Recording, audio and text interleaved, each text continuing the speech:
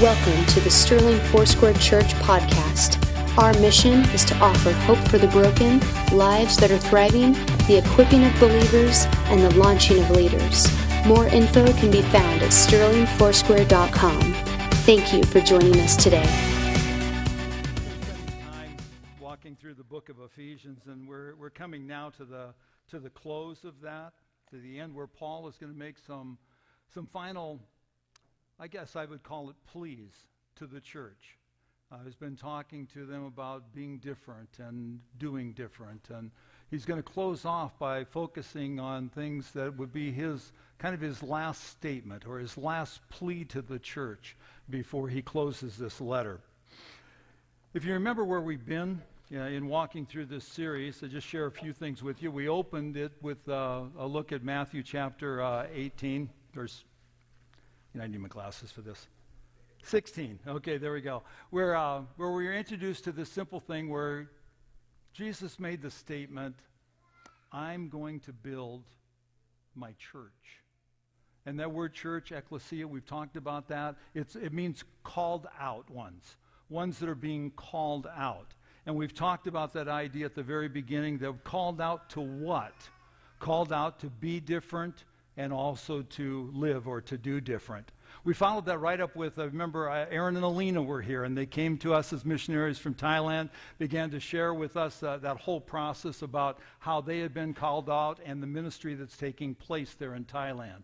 And then we talked about in Ephesians 1, we looked at the idea of identity first, that there was this simple question that was posed about, do you recognize and understand your true identity in Christ? And the question then that was posed was, am I in or out? Am I in Christ or out of Christ? In Christ meaning that there had been a connection made, a realization of being born again, coming into the kingdom of God, and that would establish identity of being in Christ. Moved on from that to choosing to become different. We talked a little bit about how there's a choice that needs to be made by each and every one of us as to whether we will become what God is calling us to be, whether we are going to take that next step to follow and become what he has created inside of us, but needs to be worked out of us. And then we went from there and talked a little bit about bridging the gap and about between this idea of being different and doing different, there's a bridge that needs to be built. And Ben talked about so clearly that idea of you bridge that gap with big prayers. Big prayers that you might become and that the church might become all that God is calling it to be. After that, we were in Ephesians chapter 4, and Tom talked to us a little bit about this idea of being different and living different in all that you do, walking worthy of the Lord. He used that beautiful picture of the rock wall and the fact that each and every one of us is like a stone that would be built into that wall, made specifically for a purpose and plan that God has for us, and that together we become, so to speak, rock solid as we are together and built together in Christ. And then we followed that up with this idea of Clinton and Tatiana coming, and they talked to us about this idea that being called out has a missional nature to it. That it has a nature that says that we understand that there's a mission that God is calling us not only as individuals, but corporately too, and that we need to respond to that. And then last week, if you remember, Ben used that beautiful picture of how do I put it, relational, that shift of relational posture. That idea that we are meant to take a posture towards everyone of stooping down to lift them up. And he used the example, as Paul did, of talking about the husband-wife relationship, that is meant to happen in that relationship. It's meant to happen between father, mother, children, that's supposed to take place. It's meant to take place in the community, in the workplace, in every possible scenario. It's meant to be one that the church is to be different and to live different. And one of those things that you would see would be is that there's a stooping down to lift others up. Paul, after he has declared all those things, now comes to a place where he is about, in the end of chapter 6, to close off his thoughts and to share very simply his final words to the church.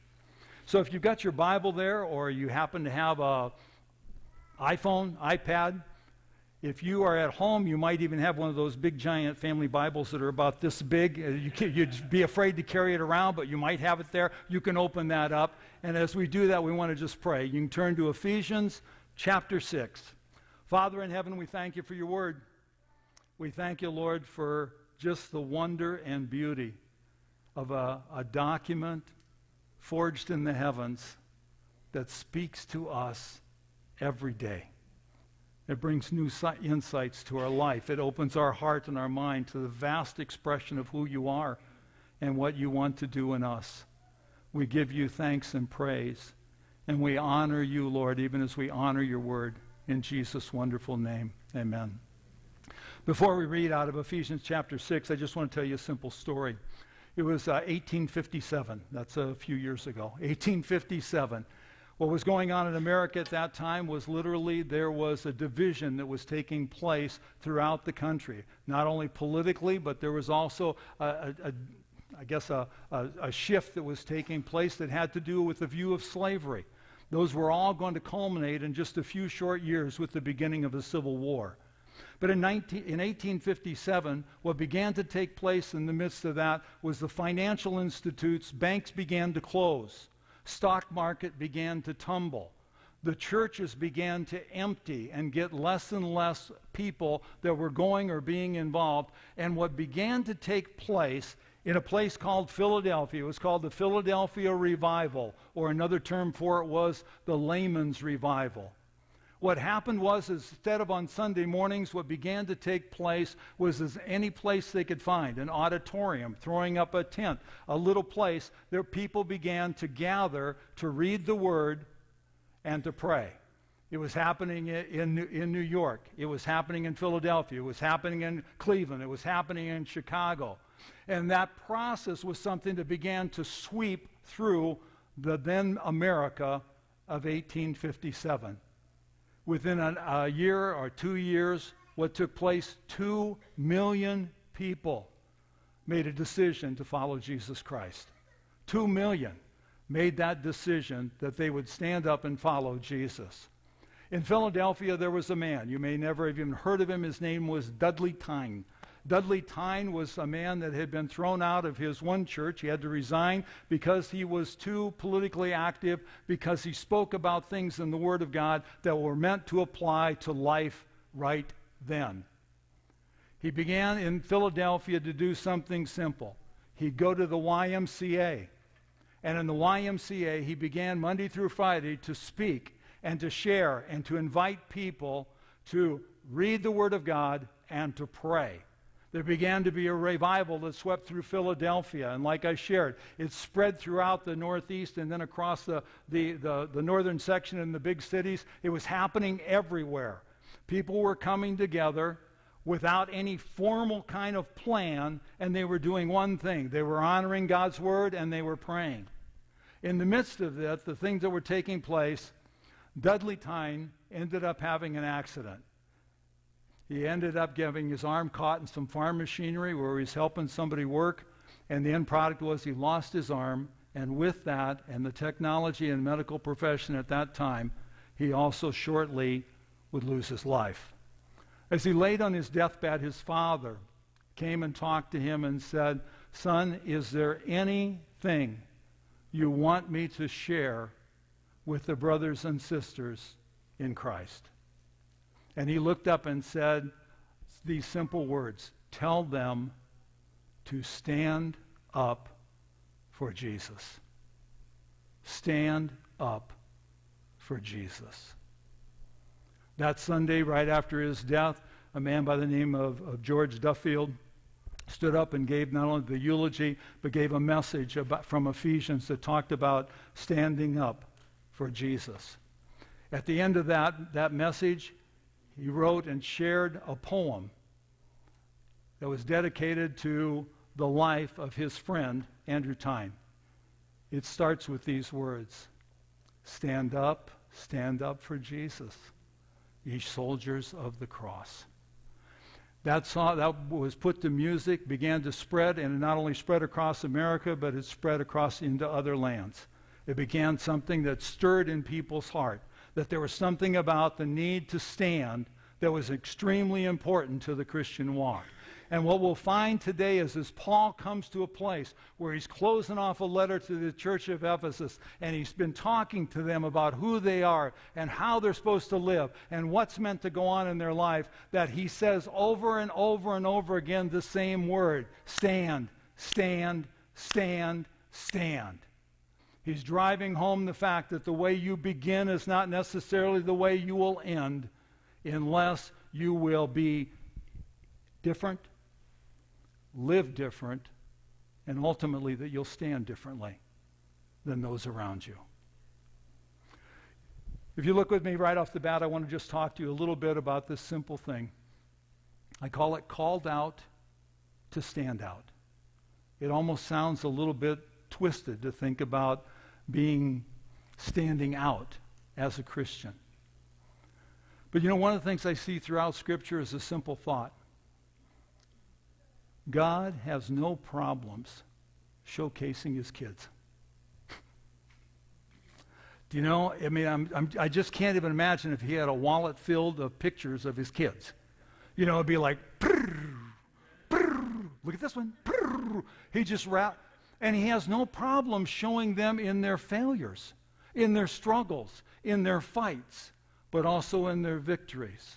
He has no problems being and showing us the deep weaknesses that his children have, and how he comes to be their strength, and how he has set himself very simply to help them to stand out in Christ, to make a difference in Christ, to live differently in Christ, and that he has literally sourced the powers of heaven and the wonder of redemption and the power of the cross behind that movement to make them all that he wants them to be, all that he has called them to be.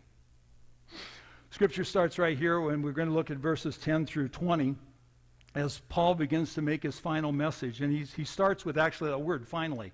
In verse 10 and 11, he says these words: finally, be strong in the Lord and in his mighty power. Put on the full armor of God so that you can take your stand against the devil's schemes. I wrote down a very, very simple thing here, and it says this: if you're going to stand, you must accept your true identity. See, the key here is he says to be strong in what? In yourself?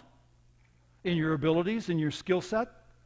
In the wonders of how you were created? What mom has taught you or dad has taught you? No, be strong in the Lord. And he takes us all the way back with that simple word to what he pounded on the Ephesians at the beginning of chapter 1 and 2. You are in Christ. You are in him. You are in the Lord. This idea that there's something different that has transformed you from the inside out because you are in Christ. And in this case, he says, be strong in the Lord. It means to be empowered. Find your strength in the Lord. And very simply, one of the things that we struggle with is just that whole thing of being strong in the Lord, our identity. Do you know, I don't know about you, but I've got a past. Maybe you don't. I've got a past. And when I look in my past, do you know what I see? I see all kinds of things that did nothing to bring glory and honor to the Father above. I see nothing that says that there was anything of goodness that was in me. But you know what? What happens when you become in Christ and he starts pressing you with the idea that he wants something more from you than you living in your past? See, I had a difficult time when God came to me and basically invited me, called me into ministry. I argued like crazy. You can't do this. You don't know who I was. You know, as if he didn't know who I was. You know, you don't know what I've done. You don't know the things that have taken place. You know, you can't do this. And I remember the simple things that he whispered to me. Mark, I've redeemed your past. You can fill your own name in there. That's not just for me.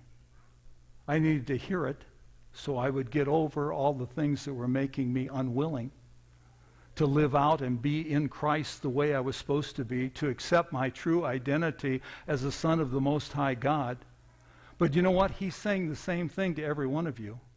In Christ, he has redeemed your past. There's nothing back there that can hold you from becoming what he's calling you to be. He has redeemed it. He's bought it back. It's just as if it's been wiped clean. And so when you start at any place, how are you going to stand when difficult times come? It has to start from a sense of your identity. In fact, the Watchman Nee, he was a Christian martyr in communist China. And he wrote a number of books and things, but one that he wrote in particular that has stuck in my mind since back in the 60s when I read it. 3 words: sit, walk, stand. That was the title. And he gave a very, very simple kind of analogy that in the kingdom of God you'll never be able to stand until you have learned to walk. And you won't be able to walk until you've learned how to sit. And he went into the book of Ephesians and he unfolded this simple thought. Identity. You must realize that you are seated in heavenly places with Christ, or you will never walk worthy of him, and you certainly won't be able to stand. You must know and receive who he has called you to be. And most of us, we struggle right there with real forgiveness, with real redemption, with a real washing away of our past and our sins. We sit in ourselves in a place where we refuse to accept the identity. We refuse to see ourselves the way God sees us. It's a beginning point always if you're going to stand. You must realize and you must accept your true identity. But not only that, look what it says right after that. Not only be strong in the Lord, but be strong in his mighty power. That word there simply means that it's like, how would I say this? Unlimited, majestic power. There's no end to what he can do. No interruption in any way, so to speak, of his service or power or wonder. And I wrote down simply this. Not only do you have to accept your true identity, you have to acknowledge that God is invincible. You're not. Hello? You're not. But he is. He's never, ever defeated. He's invincible.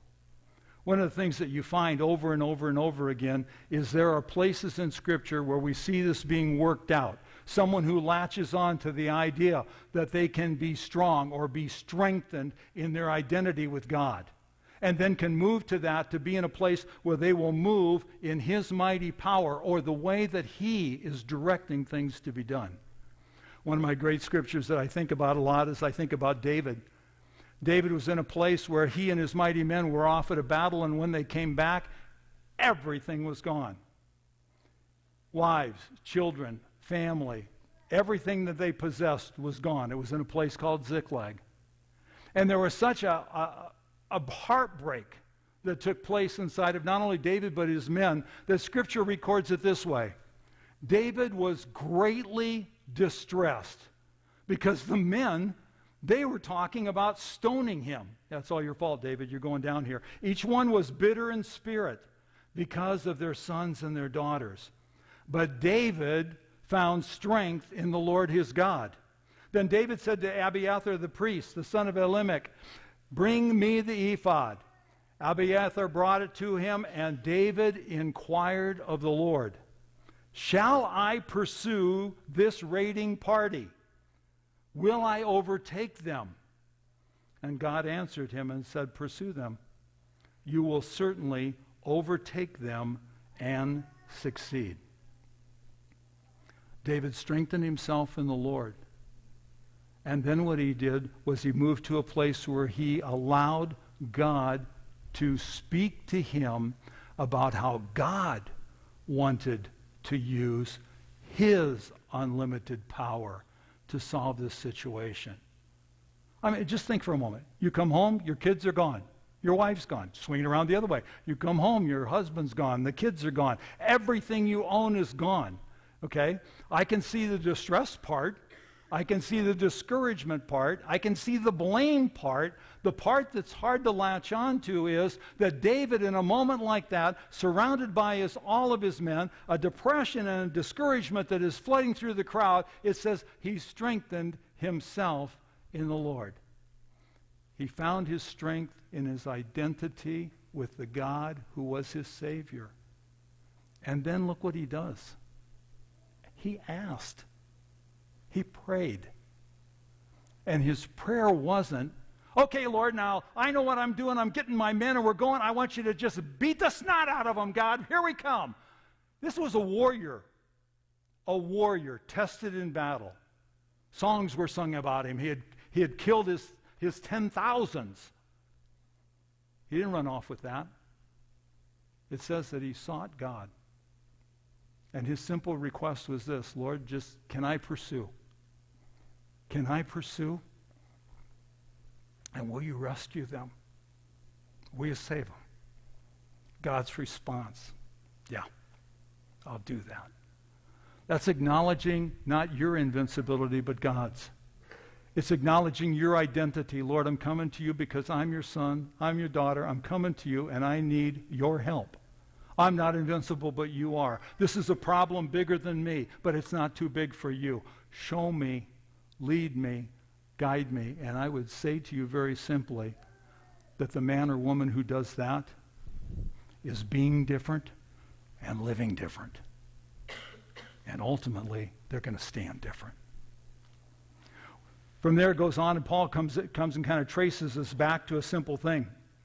He says, for our struggle is not against flesh and blood, but it's against the rulers, against the authorities, against the powers of this dark world, and against the spiritual forces of evil in the heavenly realms.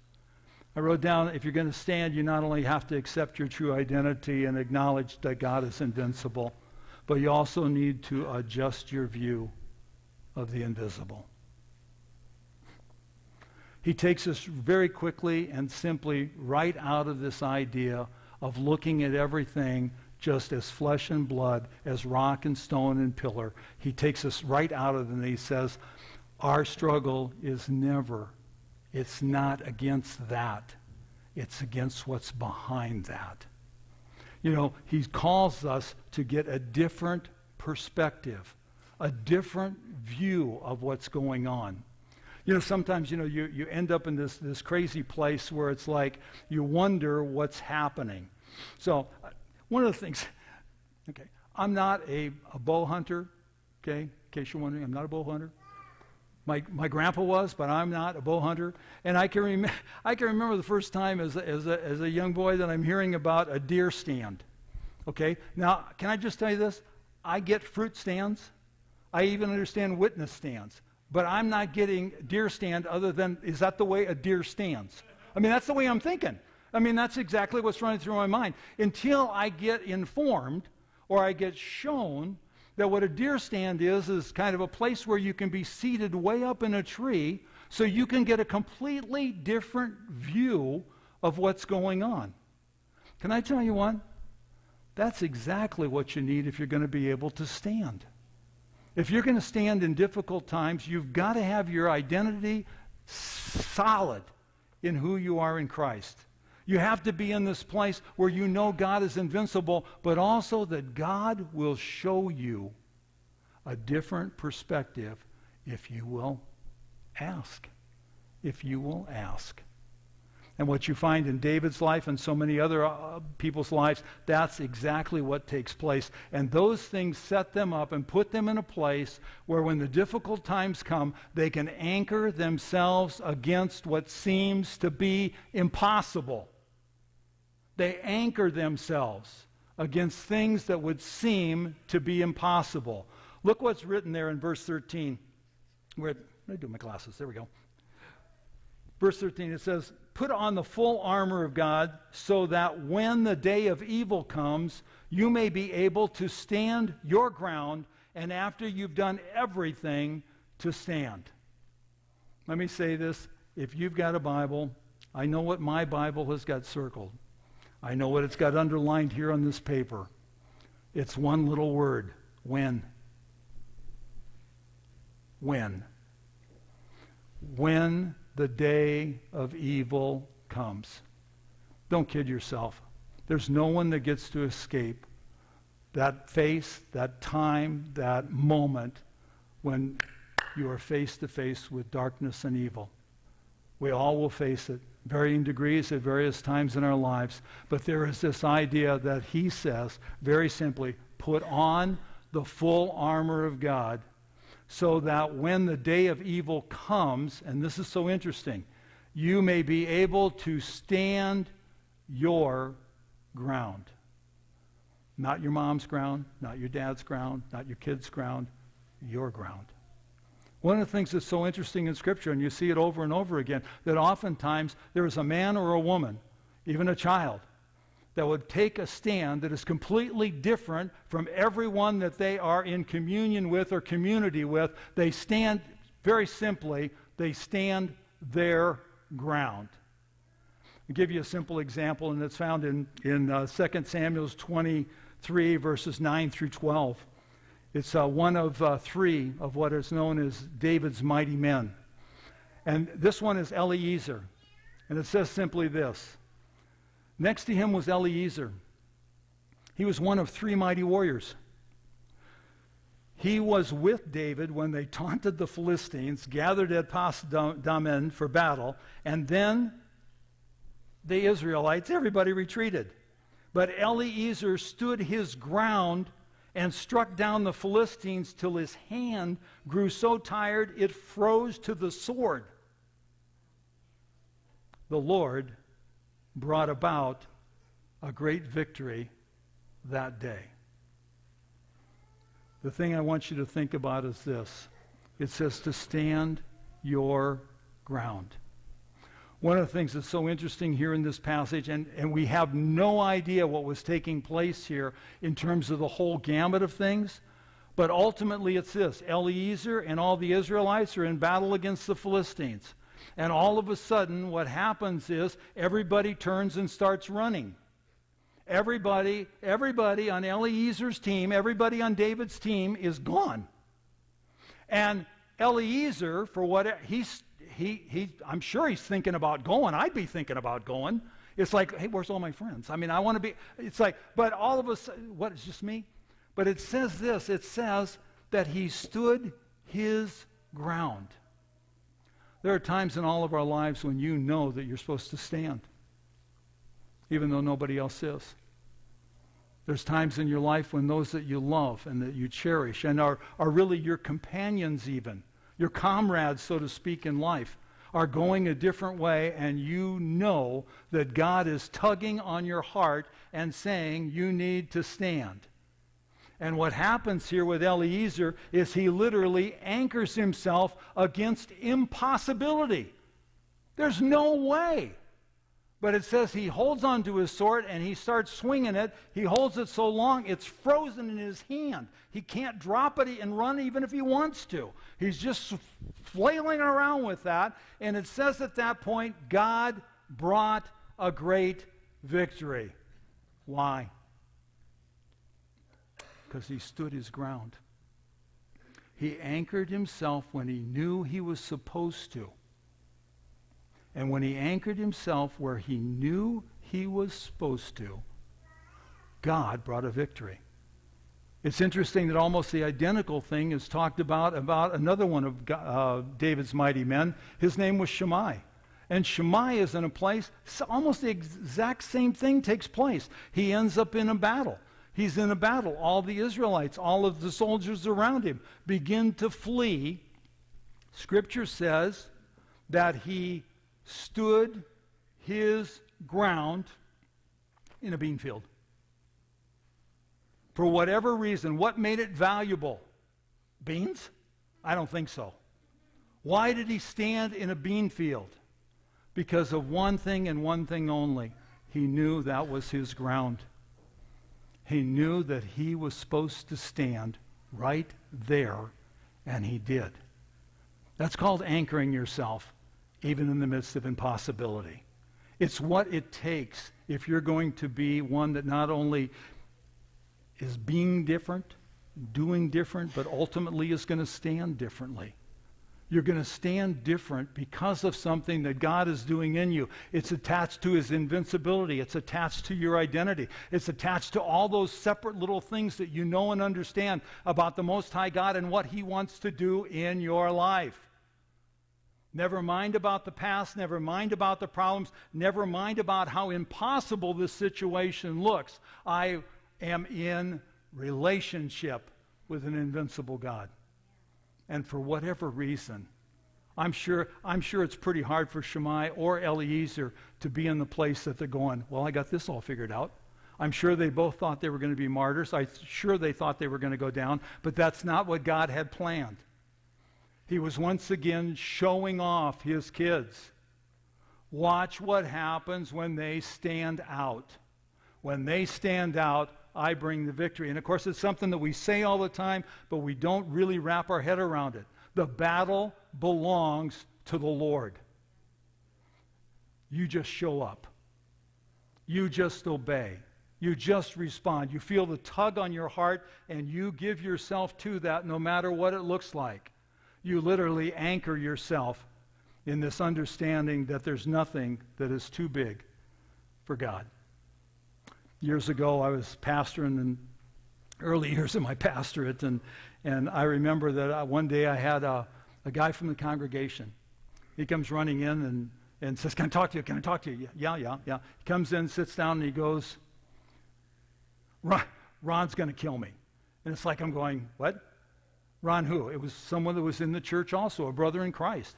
He goes, I did some things probably wrong, and he said he's going to kill me.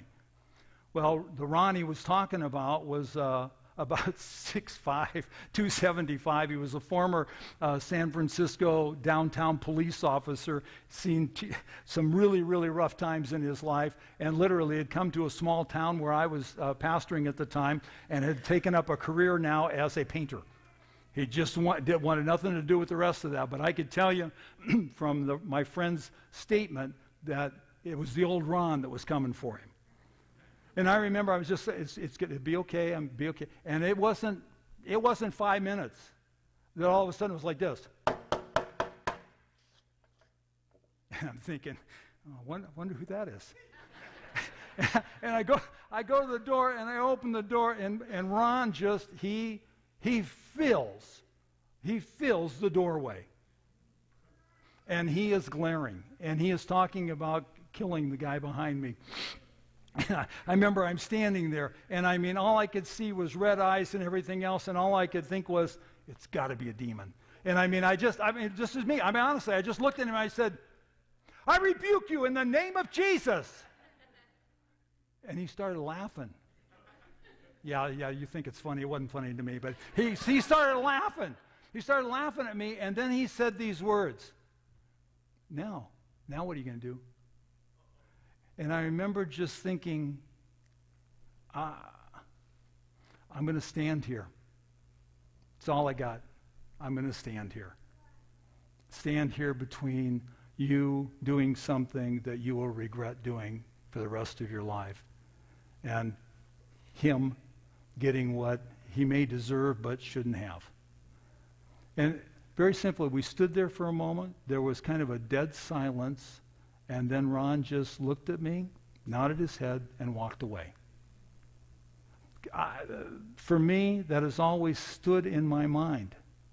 It's like, God's not asking you, Mark, to do anything other than stand. Stand where you know you're supposed to stand. Anchor your feet. Don't give ground. Just stand there. I'll take care of the rest if you don't mess it up too much. But that's kind of the feeling. Mark, if you don't mess it up too much, there's a real possibility that I can have my way here in this situation, and where would be confusion and upheaval and confrontation, there can be peace. Just let me do that work. You just anchor yourself and stand where you know you're supposed to stand. I believe that's not just for me. I believe that everything through the Word shows the same thing over and over again, that there is a God who is victorious, a God that is powerful, a God that is invincible, and he wants to work in and through your life if you will just be different, live different, and along with that, stand differently. Scripture goes on from there, and very simply, Paul writes a few things. He writes in verses 14 through 17, he says, "Stand firm when the belt of truth buckled around your waist, with the breastplate of righteousness in place, with your feet fitted with the readiness that comes from the gospel of peace. In addition to all this, take up the shield of faith, with which you can extinguish all the flaming arrows of the evil one. Take the helmet of salvation, the sword of the Spirit, which is the Word of God." It says simply here, those are the things that need to be put on. See, armor that is not worn is ineffective. Doesn't work. Doesn't work unless you put it on. Why do you put it on? I can tell you that this is, and maybe this is just that macho stuff from being younger when I thought I could conquer the world, but it's like there is something in me that goes, well, you put it on so you can smash everybody, of course. You know, give me that sword and a shield, give me all that. That's what, I'm going to hammer this home. Just let me, for Jesus, I'm ready. Except there's a funny little word that's used here. And for whatever reason, I've always run right past it. It's the word that says, stand firm.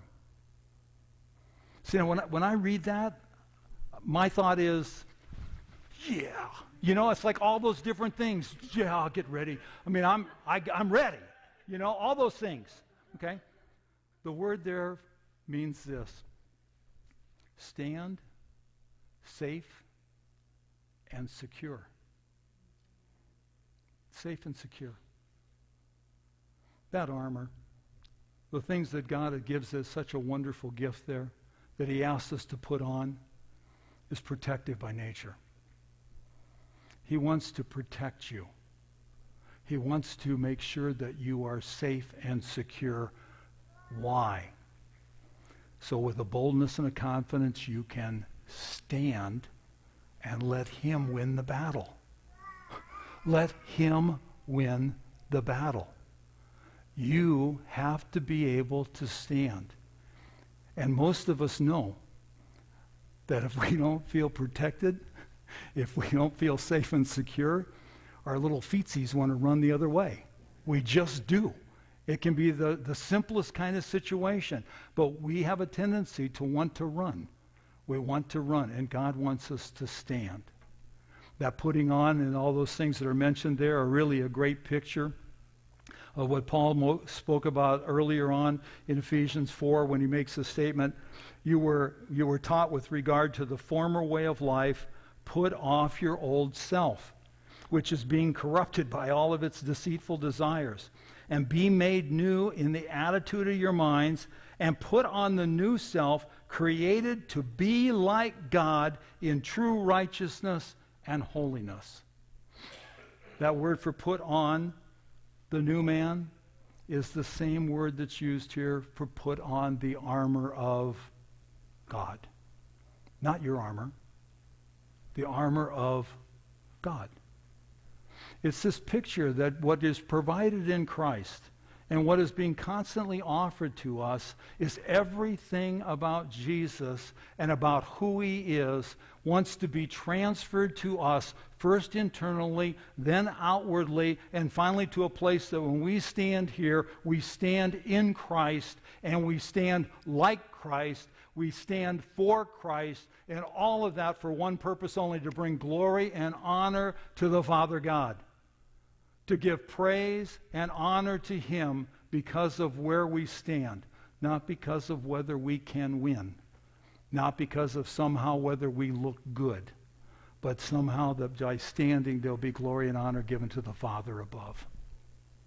One of the things that happens so simply is that we oftentimes just end up thinking that, okay, well then what? And Paul at this point stops. He stops his whole scenario that has to do with the armor of God. he stops at that point, and you wonder, where's he going? I mean, he comes right to the point, and he closes it off just simply with the different parts of the armor. And then in verse 18, he shifts over, and this is what he says. And, or now. Now that you're all dressed up, and you're ready to whip the world, I'd like you to do something very simple. And pray in the Spirit on all occasions, with all kinds of prayer and requests. With this in mind, be alert and always keep on praying for all of the Lord's people. And then this is Paul asking. This is Paul asking for prayer from the church of Ephesus. Think about all that you know about Paul, all that he's gone through, all the things that at this point where he is imprisoned, he has paid the price over and over and over again as being a faithful witness of the Most High God. And these are his words. Pray for me. Pray for me, that whenever I speak, words may be given me so that I will fearlessly make known the mystery of the gospel, for which I am an ambassador and I'm in chains. Pray that I may declare it fearlessly as I should. It's the Apostle Paul. He's asking for prayer. Church, where Paul takes us to is this simple thing, and that is that we need to stay alert and we need to pray instantly. We need to pray for one another. We need to pray for our family. We need to pray when God brings something to our mind. The Holy Spirit stirs us even in a dream, reminding us of somebody, some kind of situation, something that the Lord shows. And by prayer, I love what he says here, all kinds of prayer. Okay? There's a difference between, I mean, you know how to put it. On your knees with your head bowed and praying is not the only kind of prayer. It's very hard to do when you're driving. Okay? I mean, just saying it is. It is. And also the kind of prayer that goes like this. I close my eyes and pray. No, you better not. It's like you better not. When he's saying all kinds of, it's like prayer is just communicating. It's communicating with God about anything. And what Paul is saying is, this is how you attack everything that's wrong. Everything that needs a touch. Everything that needs my victory. Just ask. Ask. Speak the things that I put in your heart. Say them to me. Invite me into a situation. And what happens there is suddenly there's something taking place here that is different.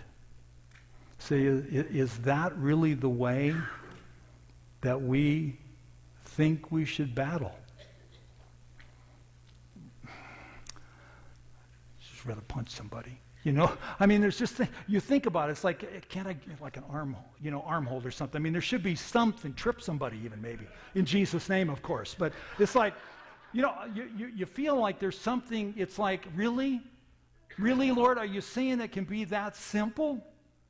That you just want me to talk to you and share with you and respond to you and then just do whatever you say, pray whatever you want me to say, talk to whoever you want me to, is that it? Yeah, that'd be a good first start, Mark. It really would be. It is that simple. See, what happens is, and this is the key, we all need prayer. We all need support. We all need help. Need it in your relationships, you need it in your family, you need it in your personal life, you need it in the church, you need it in the community, you need it at work. There's a great need for people to pray for one another. It was at the very heart of that revival I talked to you about in 1857. It was lay people praying. They were praying that God would be victorious in every situation. And suddenly things begin to happen. I'm going to ask you the worship team to come ahead, and I want to close by just sharing you another little thought, and it has to do with this idea of praying for one another and also the church. One of the things that Scripture records in Matthew chapter 5, verses 14 through, I think it's 16, is Jesus is talking to his disciples, and he's talking to them about the light of the world. And he makes this statement.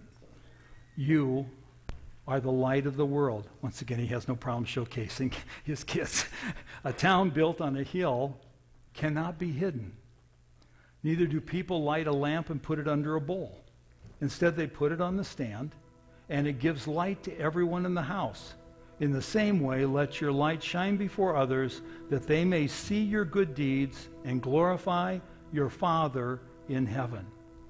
If you think about a light, think about an individual light, you being a light. And you think about that in a home or in a workplace or any place else like that. Very simply, there is an illumination that comes. There's something that comes just because you're there. Just because of where you stand, just because of who you are, just because of the way you live, but also just because of the way you say things, and also just because of the way you pray.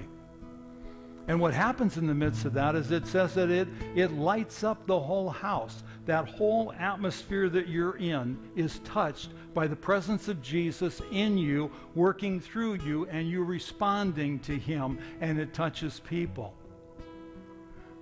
But there's another thing here that talks about a town or a city that's built on a hill. Think of a community of believers. Community of believers where every individual is a light and is living like a light. When they come together, it's like a city on a hill. And Jesus says that kind of light cannot be hidden.